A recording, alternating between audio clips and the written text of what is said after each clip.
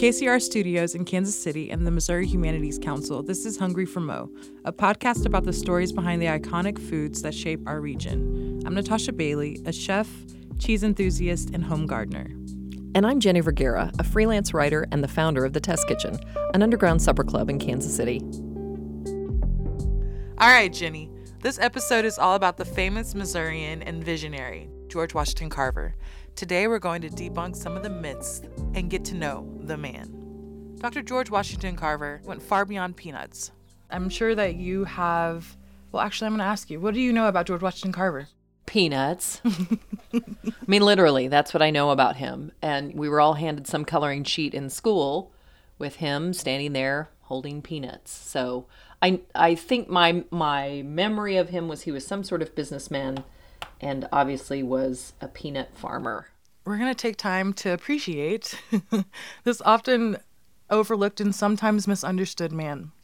To help us get there, here's a recording of him from 1939, so you can just kind of hear what he sounded like and get an idea of who George Washington Carver was. Dr. Carver, do you consider yourself a chemist?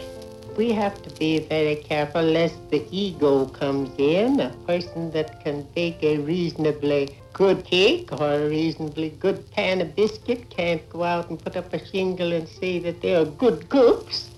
But they simply use the kettle or pan as a means to carry out the end. So I simply use the chemical laboratory to find certain things that I'm looking for. I will say this, listening to his voice, I'm struck by the tone and the cadence of it. He really has a very unique way of speaking, and it's lilting. It's almost like music. Sometimes it is wise not to look for too much appreciation. The main thing is to be sure you're right and go ahead, regardless of whether people appreciate it or whether they don't. Because in time, they will appreciate it.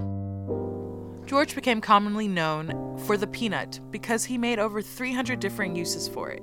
He broke the plant completely down and then found ways to rebuild it and reuse it. We're going to start with foods that he made with peanuts. We've got salted peanuts, peanut butter, regular peanut butter flour, butter rum peanut milk, pancake flour, chocolate-coated peanuts, peanut butter cookies, which I thought were delicious. Me and my kids made one of the recipes from his bulletin just the other day. For this recipe, we're supposed to cream butter and sugar, add eggs well beaten, then we add milk and flour to taste, vanilla, and the peanuts last. Drop 1 spoonful to the cooking in well-greased pans. All right, so now we've got our cookie dough made. Drop little spoonfuls onto our cookie sheets and let them bake. And then we'll do a taste test. Not too bad. Dry. A little dry, but I mean for a 1930s recipe, not bad. Yeah. The cookies were great, although very healthy. And not gonna lie, my puppy Oliver loves them as his new favorite dog treats. George Washington Carver made chop suey sauce with peanuts, Worcestershire sauce, mock chicken, mock veal cutlets, cream cheese, pimento cheese, a nut sage cheese, all using peanuts. Wait. So all the vegan things that we have today Yes. is what you're telling me he created? With peanuts. With peanuts, right, which is like the cashew cheese that we have today. He just made peanut cheese. Which is so inspiring for the 1920s. And peanut protein or peanut meat. Yes. His little mock veal with... Mock veal? Oh my gosh. Yeah, he's got a lot of things. And then He's the godfather of vegetarian and vegan cuisine. Yes. And then he made laundry soap, a sweeping compound for your floors, which cleaned at the same time as getting the dirt up. He had medicines, rubbing oil, iron tonic, an emulsion for bronchitis. He also had some laxatives in there and a little goiter treatment. I felt that we did not know enough about the efficacy of oils in the art of healing, so I started out to find, as far as possible, the value of some of these oils. And I think one of the most important things to remember is he used peanuts. He recommended it as a crop because peanuts are good for the soil. They pull nitrogen out of the air and they put it into the soil. And he did this about 1920s, and it ended up being his lasting legacy and kind of overshadowed everything else that he had done in his life. Okay, so more than peanuts. What is it? What is it that we need to know about him? Well, I'll take you from the beginning. George Washington Carver was born enslaved around 1864. He lived on a farm owned by Moses and Susan Carver in Diamond, Missouri. Soon after he was born, he and his mother were kidnapped and taken to Arkansas. They eventually found Carver, but they never found his mother. So he returned to the Carver's farm. But when he returned, he was sick with whooping cough.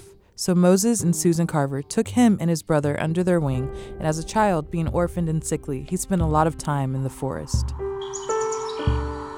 He never really had to work the fields because it was just a little too hard on him. But there is where he learned and to love the wonders of nature. So he found himself really in those moments of being alone in the solace, tranquility, and the just quietness of nature.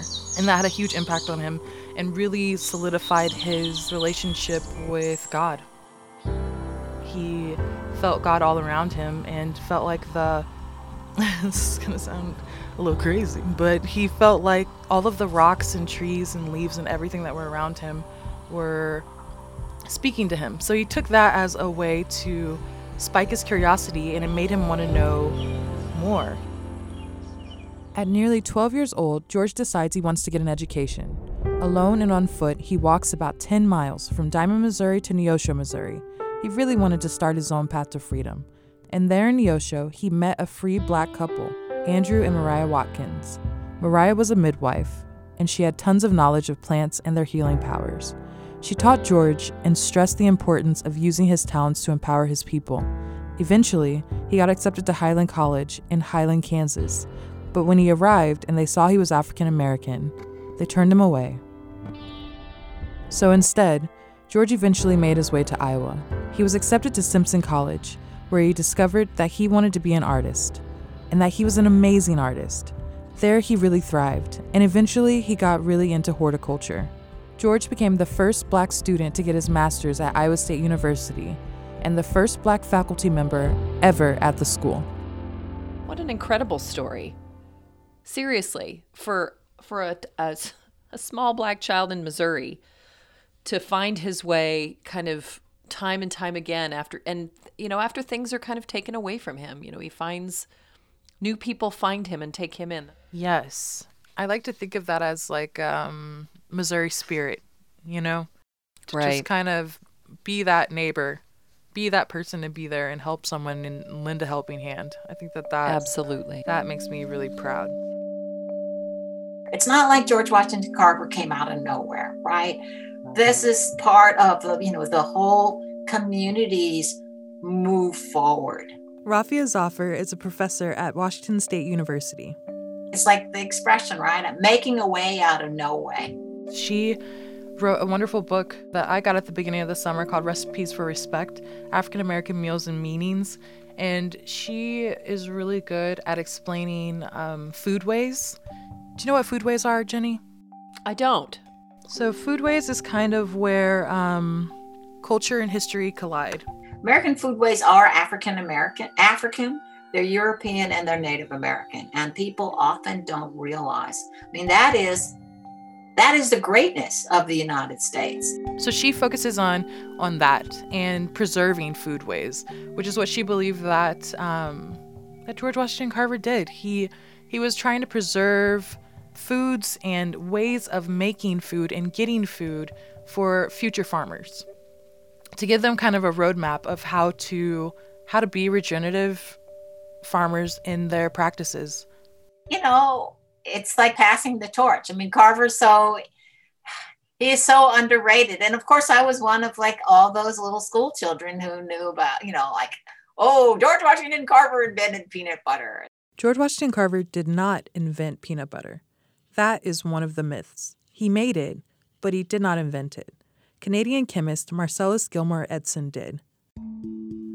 Rafia Zafar has a beautiful way of highlighting Black history and really giving a voice to the food movement that sometimes gets forgotten or misunderstood. The scales fell from my eyes. More than peanuts. I thought, George Washington Carver, we should start with the myths because he's so much more than the myths that we hear. Yes. Yes, he is. And that's, this is true of so many people. I mean, who immediately comes to mind? Rosa Parks, right? Rosa Parks, she was tired and she sat down because it was the last straw, forgetting that there had been years of social activism on her part, years of pushing for civil rights. But the soundbite, the little image and the story that kids get and then passes on to the elders is that, she was just working hard and, she just couldn't take it anymore. No, it was part of a life struggle. And Carver is like that. So many people who are not famous in the way that Carver is or famous in the way that Parks were doing the same kind of thing, the daily struggles that are not, put up in lights, that are not memorialized either in histories or in children's books. He gave up a job at Iowa State and he said, "My people are calling me." He had a mission. His career led him to increased respect for overall Black intellect and scientific prowess, so his life constituted its own, if indirect, debunking of white supremacy. So when he was getting into circles and getting into fields of agriculture that you didn't see a lot of Black professors in. He was actually the only African American in the country that had a degree in agriculture at the time Booker T. Washington came looking for him to go teach at Tuskegee. And it's interesting because in some ways he really didn't grow up like in a small Black town, right? He was not wasn't raised on a game plantation in like Georgia or Louisiana where he'd be like tons of Black folks around him. He really had the life of a fairly isolated African American person who was enslaved, right? Like maybe there were only 2 or 3 people on a farm. So it's not like there wasn't Blackness all around him, but he didn't necessarily, as a young person, other than his brother, have that sort of web, right? That matrix. But he knew it was there, and he knew how important it was, how fundamental it was. In 1896, Booker T. Washington sent George a letter offering him a job at Tuskegee University in Alabama, which had just been founded. Booker T. Washington needed to create an agriculture department, so he sent him a letter asking him to come and teach at the school, and Carver wrote back to Booker T. Washington and said, "It has always been one ideal of my life to be the greatest good to the greatest number of my people possible, and to this end, I have been preparing myself for this moment for years, feeling as I do that this education is the key to unlocking the golden door of freedom to our people." George remained at Tuskegee for the next 47 years until his death. He needed to be there. If Tuskegee was a place where his people could get an education, he struggled to get an education. So that's why Tuskegee was so important to him. And also that model of Black self-sufficiency that Booker T. Washington was preaching. He actually came up with a wagon. It was called the Jessup wagon, and he would take it to small towns and fairs and different festivals. And on the actual wagon, he would have different foods to show them different hands-on techniques for farming and ways to preserve the food that they were growing. So he took the show on the road, which was pretty unheard of for that time period. He was ahead of everybody. The thing that I loved about the Jessup wagon is that it was going to places where sharecroppers weren't getting a lot of attention. And he was able to go and really just educate them and help give them a leg up using their own land so that they could make it through the winters or whatever seasons they needed to without having to rely on anyone else. Right. It's the company store, right? If you're just in places where you can get stuff, is, owned by rapacious whites, or even not too rapacious, and they'll overcharge any sharecropper, white, black, or if there were any Native American, they were just going to overcharge people, right? That's kind of what people did. He said, don't plant fence to fence in your commodity crop, in tobacco, in cotton. Leave some room, right? So you can be, that's that Tuskegee thing, right? So you can be self-sufficient, have a kitchen garden, maybe keep a couple of chickens. So let me get this straight. George Washington Carver rides into towns on this food truck and essentially teaches local farmers everything he knows about science and the business of farming and sustainable agriculture. So how did that go over? When he would go into these towns, the politics of the South hindered his work in a lot of places. And instead of getting discouraged, he kept pushing forward. He kept packing up his Jessup wagon and going to other towns and trying to promote regenerative farming to more and more farmers. And when he went to the South, there were black and white poor farmers. So he just focused on everyone that didn't have the means to make it. So it ended up to where he was helping everyone. Interesting. So black and white farmers. Yeah, he's so inspiring. He was so gentle, but he was so firm in his resolve to have a better life, and a better life for not just himself, but all the people.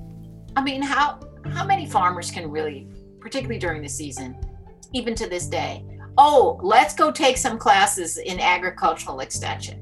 Wasn't going to happen, particularly if you're pretty much a subsistence farmer or a sharecropper. So he got this idea. Jessup is named after the Northern philanthropist who funded it. And I'm going to take the store or the class to the people. So it was a mobile classroom. I loved how he used purslane, and he would use it for salads, and most people thought it was just a weed. So he would use purslane, dandelions, lamb's quarter to make beautiful salads. He had, when I was reading about him, he had some of his bulletins remind me a little bit of Rachel Ray, because it's like everyday cooking and healthy meals for your everyday cuisine, and it's just like you don't really see that quite often in that time period. Yeah, he would say everyday and delicious, or healthy and nutritious. Well, and so the word everyday to me is kind of code for easy, right? Not intimidating, not fussy.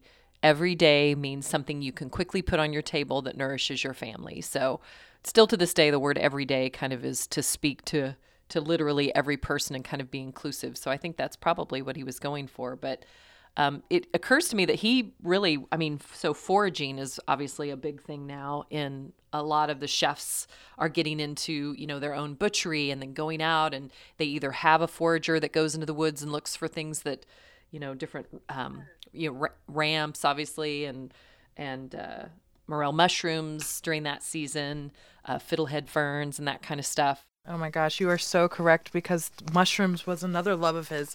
He studied mushrooms. He studied so much and so many things that it's just almost it's almost like, how can you not just dig a little deeper? That's one thing I found about researching him, is that I just wanted to keep knowing more and more and more. And there's so much information about him. And for someone who went through so many hardships and struggles, he was so optimistic and for the people.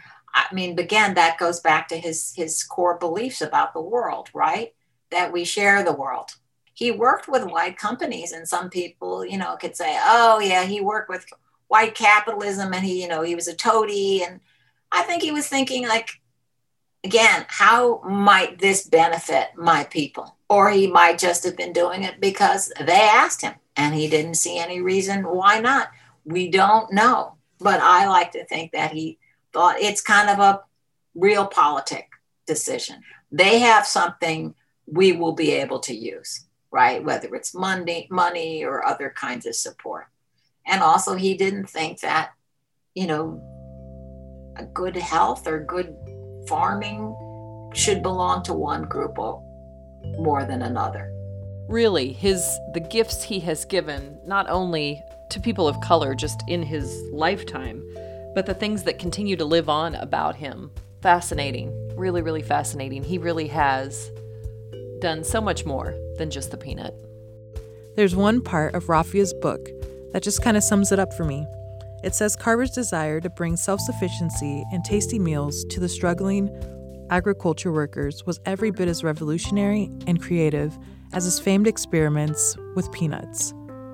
He's never going to get away from the peanut, but it's so nice to be able to bring all of his skills and attributes to the forefront. He may not have been a Du Bois, but behind the scenes, he was supporting civil rights activity. He was funneling money into certain organizations and movements he could not publicly claim or say he was affiliated with, because he knew that would sink the cause of Tuskegee with his white benefactors, right? It was, as he might say in his down-home way, he didn't just fall off the turnip truck. He knew better. He knew better. If we were to introduce George Washington Carver into our teaching, our curriculums more, what kind of impact do you think that could have on future generations? Well, I mean, it would only be positive.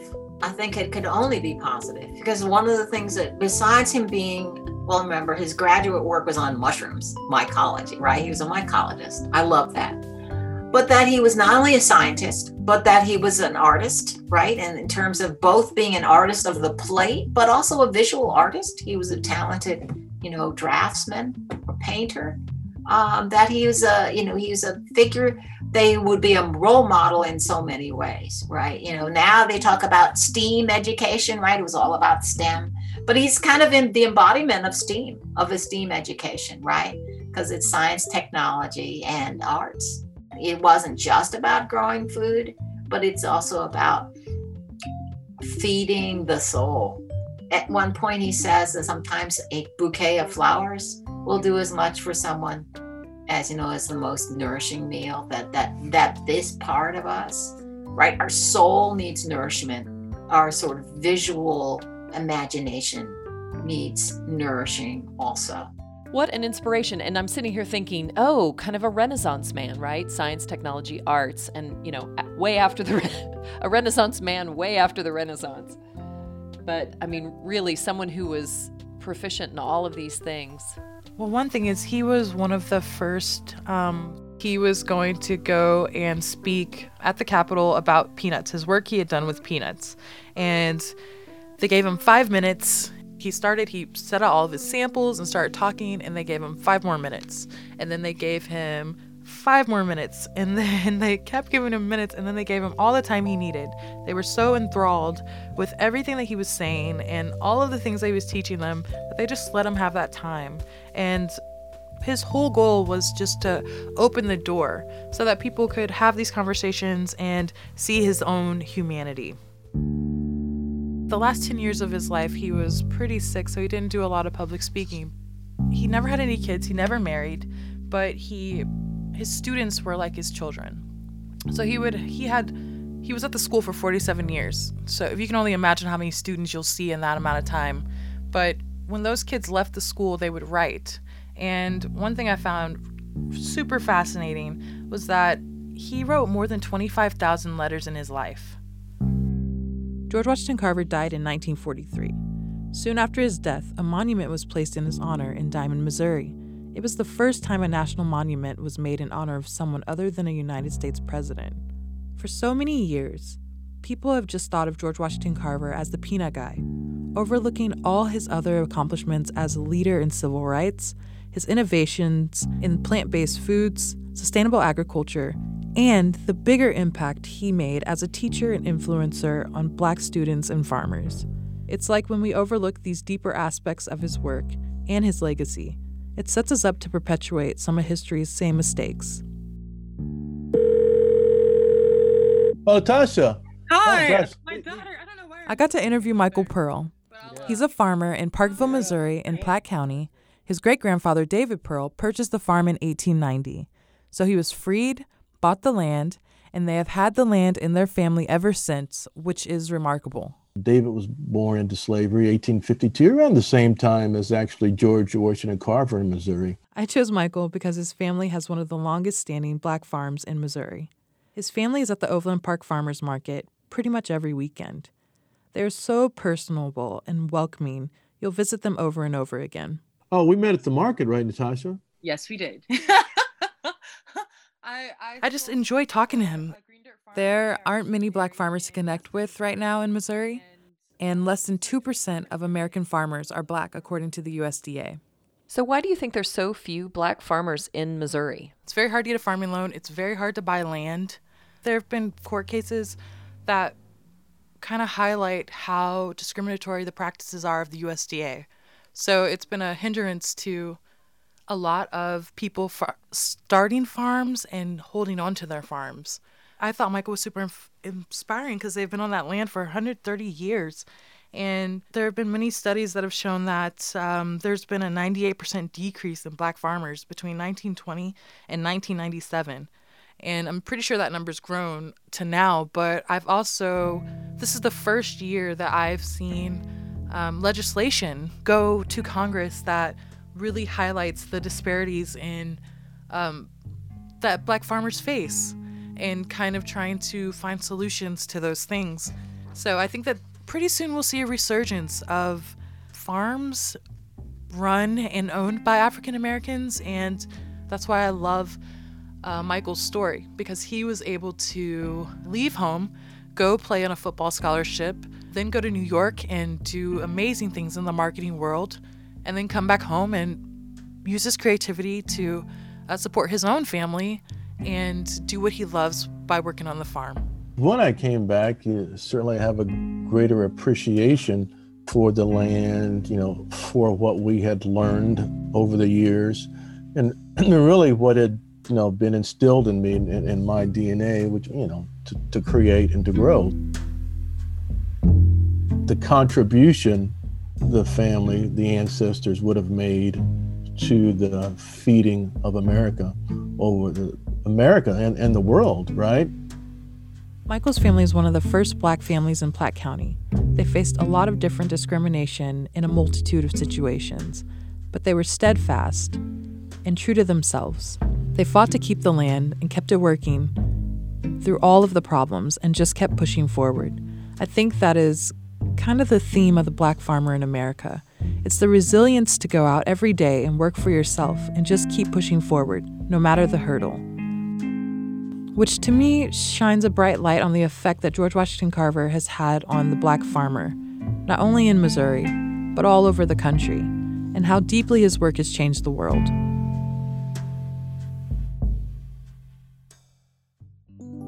Hungry for Mo is a production of KCUR Studios with support from the Missouri Humanities Council. This episode was produced and mixed by Suzanne Hogan with editing from Gabe Rosenberg. Our team also includes Mackenzie Martin. Mike Russo is the head chef of KCUR Studios. Music this episode from Blue Dot Sessions and Primary Color. I'm Jenny Vergara. And I'm Natasha Bailey. Next week, we'll be looking at how Kansas City created the crock pot and revolutionized women's lives in the 1970s. Not just in how they cooked, but how they spent their time. We were busy creating recipes that were convincing people that perhaps the slow cooker or the crock pot was something more than just a piece of meat with a can of soup on it. Don't miss it. Make sure you're subscribed to Hungry for Mo in Apple Podcast, Spotify, Stitcher, or wherever you listen to podcasts. We also love hearing from you. Shoot us an email at hungry@kcur.org or find us on Twitter. KCUR is @KCUR. Find me on Instagram at JJ Vergara. And I'm on Instagram at EatableKC. Hey, I'm Mackenzie Martin, one of the producers for Hungry for Mo. And I just wanted to jump in and say one last thing. These kinds of deep dives take a serious amount of work. And they're really only possible thanks to people like you, who listen and support the work we're doing with a donation. So if you like Hungry for Mo or any other podcast from KCUR Studios, please consider supporting it. You can go to kcur.org/donate. Even $10 seriously helps us out. Thank you so much. Hey, Gina Kaufman here. I'm the host of Real Humans, another podcast from KCUR Studios. And I just wanted to pop in to say if you like the stories about Missouri food on Hungry for Mo, you might also like my podcast where I hang out with Kansas Cityans doing really cool things every week. One of my favorite recent episodes is about a woman who opened a coffee shop that serves a traditional Mexican coffee drink called Café de Olla. But to understand why it's so important, you have to hear her mom's immigration story. If that sounds like something you might enjoy, just search for Real Humans by Gina Kaufman wherever you get your podcasts. So the name comes from it's combining 4 separate harvesting operations: reaping, threshing, gathering, and You're gonna have to do that again. when are we? I'm like, get out of here! I'm like, wait, Old Yeller. Old Yeller has joined us. He's like, you're not looking at me. Oh, sorry guys, I gotta take 1 second to get that dog out of here.